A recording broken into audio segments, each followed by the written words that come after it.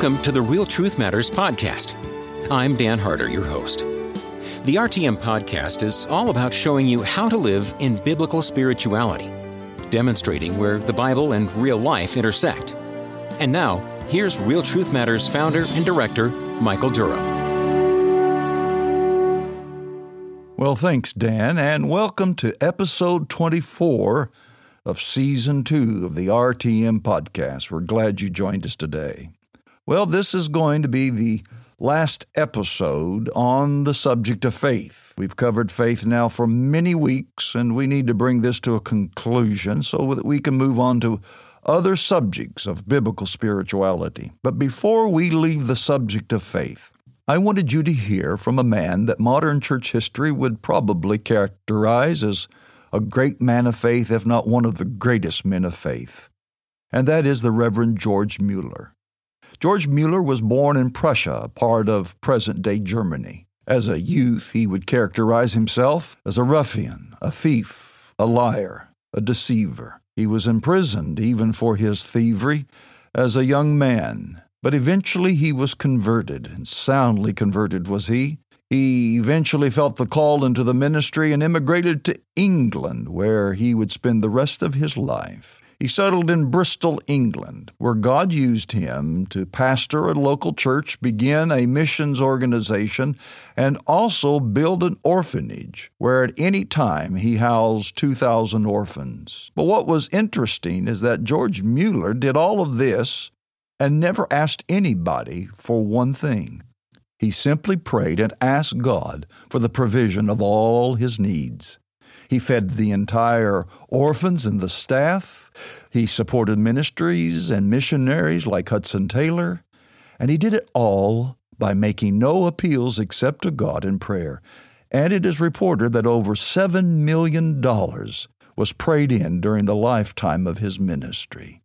Well, I think that would qualify him as a man of faith, and I want you to hear from him today. And of course, we can't bring him into the studio, but the next best thing is his autobiography. On pages 172 through 177 in the unabridged edition of the autobiography of George Mueller, Mr. Mueller interjects remarks on faith. He talks about his faith and how faith can be strengthened in the life of the believer. And so I want to read to you that section. I know that sounds boring and you're liable to turn me off, but don't do that. I will interject commentary as we read this. Yes, it's a little archaic, written in the 1800s, but we'll help to clarify that and modernize it as we read it. But you need to hear this.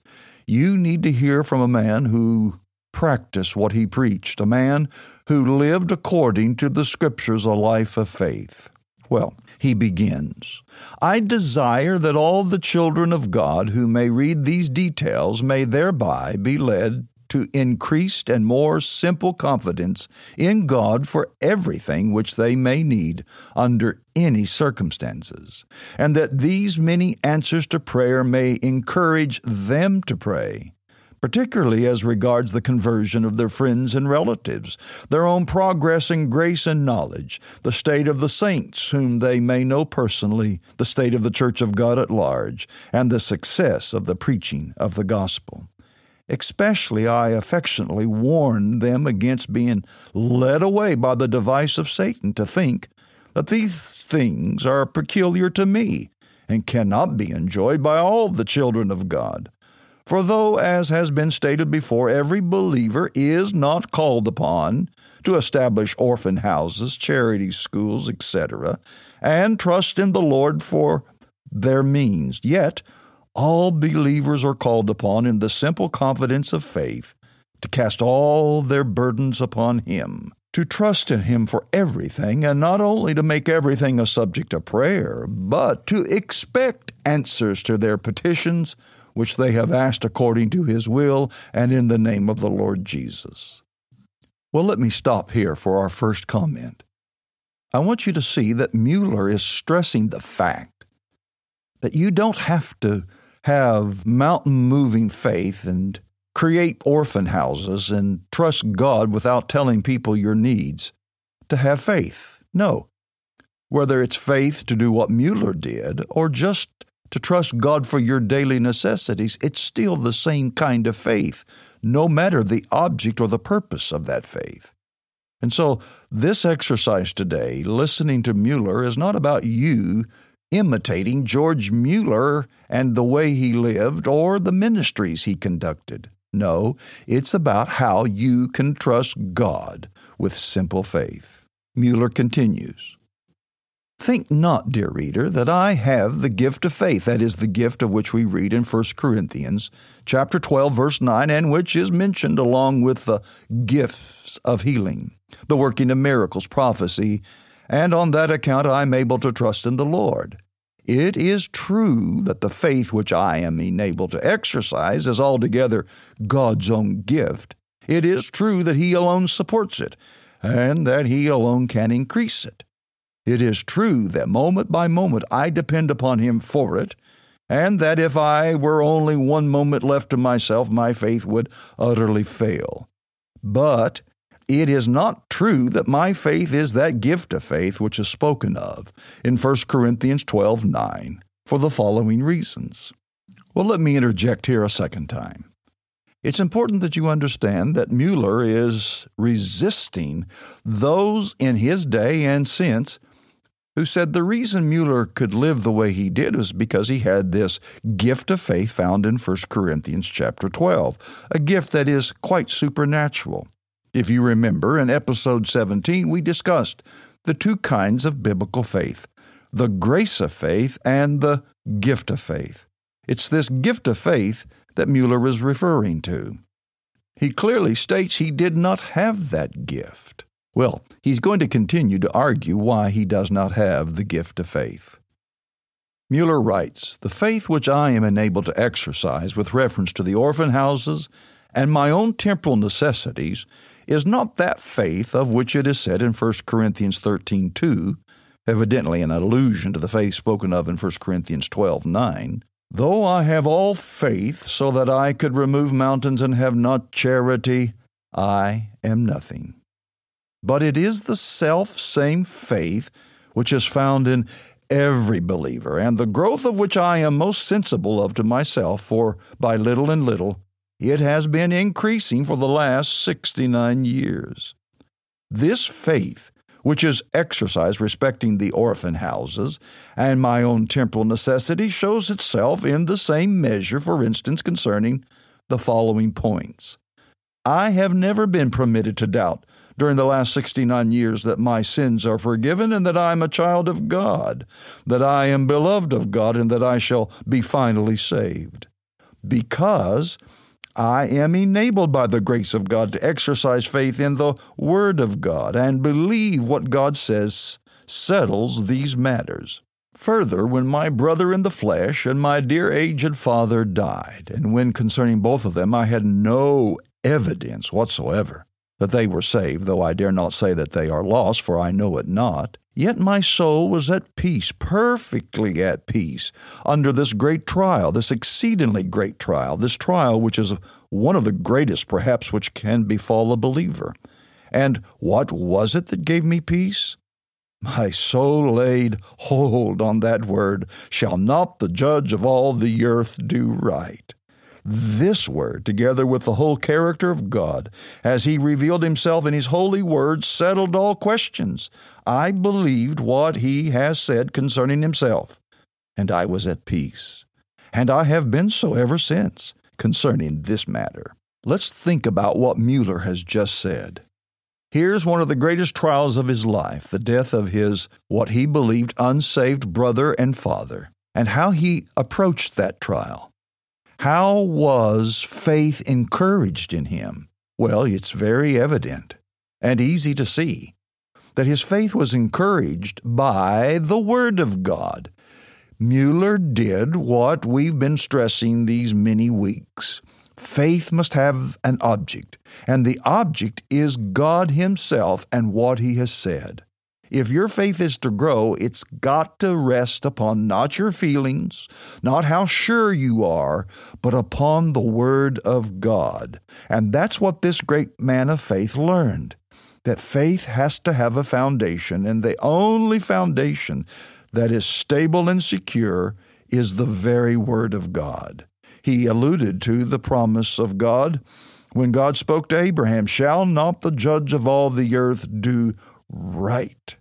It was this confidence in the character of God that brought him peace. And when you're going through trial and difficulty, that's exactly what you must do. You must run to the Word of God and those specific verses that deal with God's heart and character, and there settle it once and for all.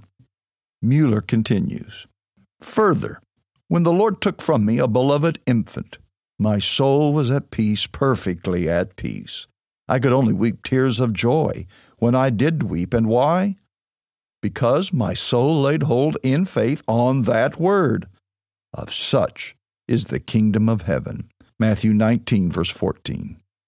"Believing therefore as I did upon the ground of this word, my soul rejoiced instead of mourning, that my infant was far happier with the Lord than with me. Further, when sometimes all has been dark, exceedingly dark with reference to my service among the saints, judging from natural appearances, of course. Yea, when I should have been overwhelmed indeed in grief and despair, had I looked at things after the outward appearance.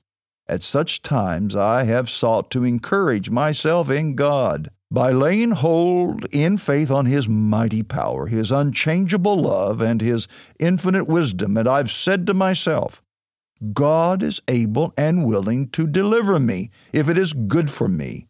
For it is written, He that spared not His own Son, but delivered Him up for us all, how shall He not with Him also freely give us all things?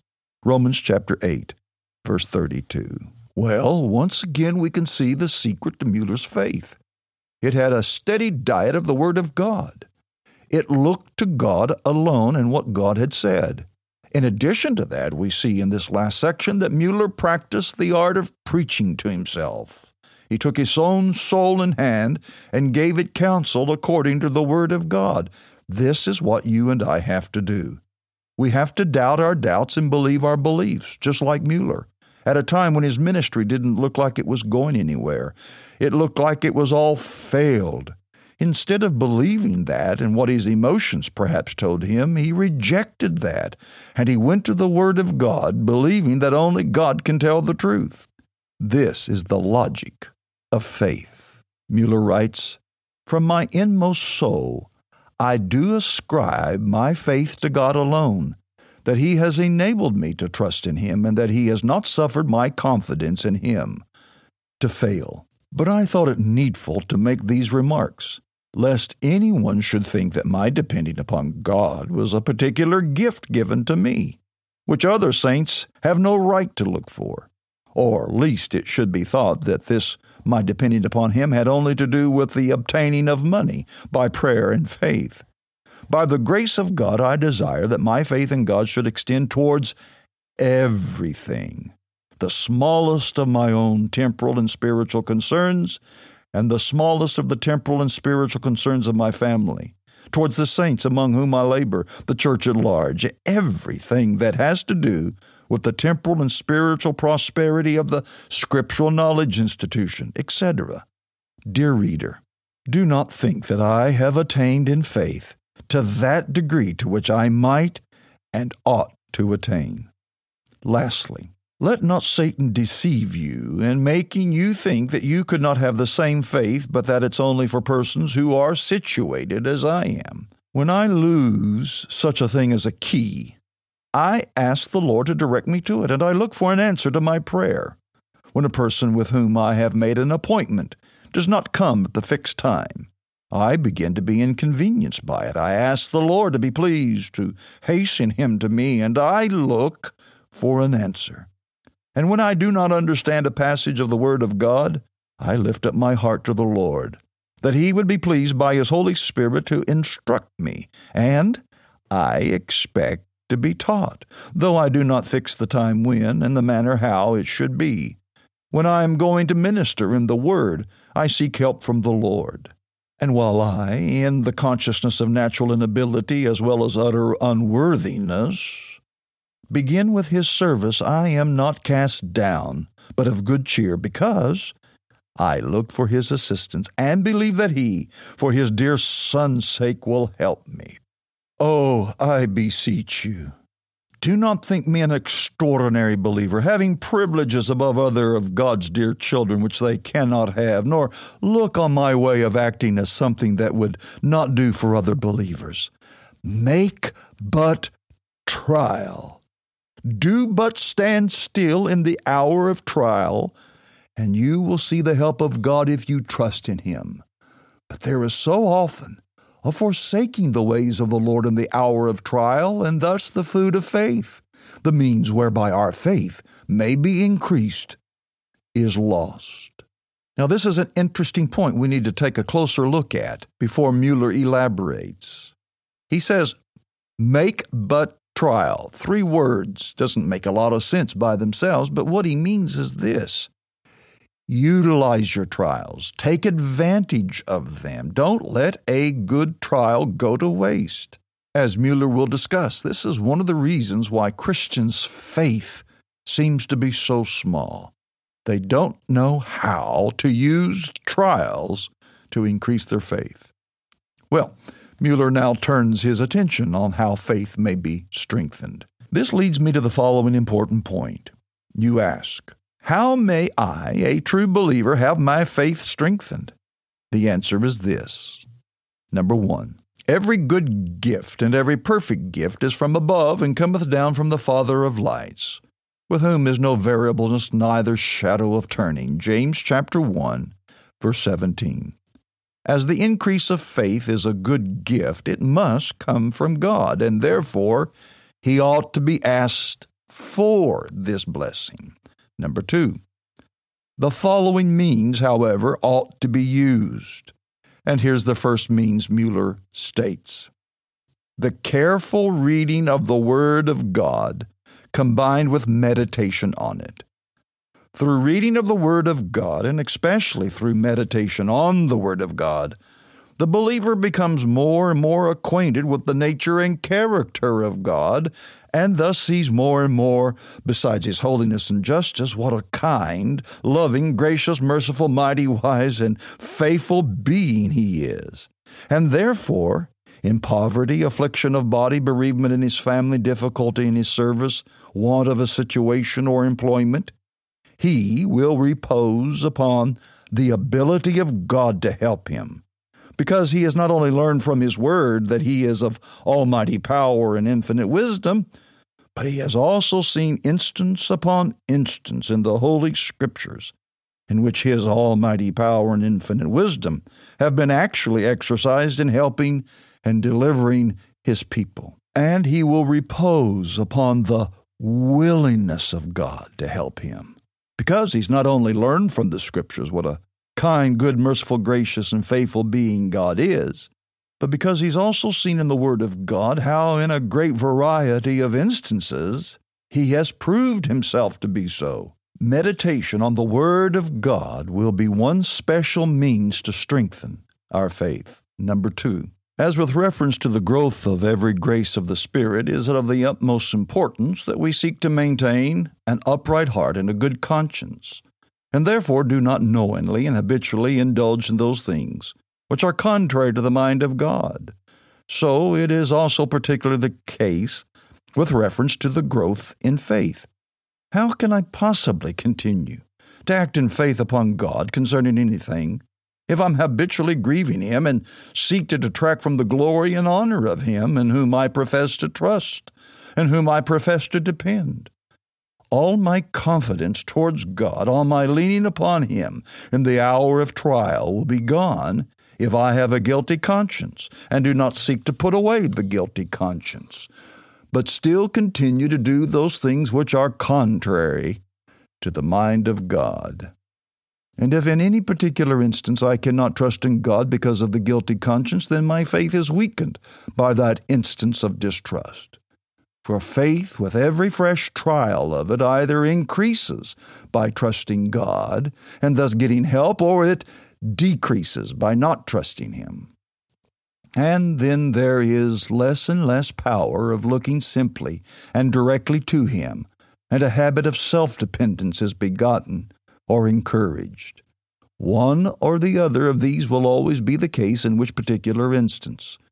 Either we trust in God, and in that case we neither trust in ourselves, nor in our fellow man, nor in circumstances, nor in any other thing besides. Or we do trust in one or more of these, and in that case we do not trust in God.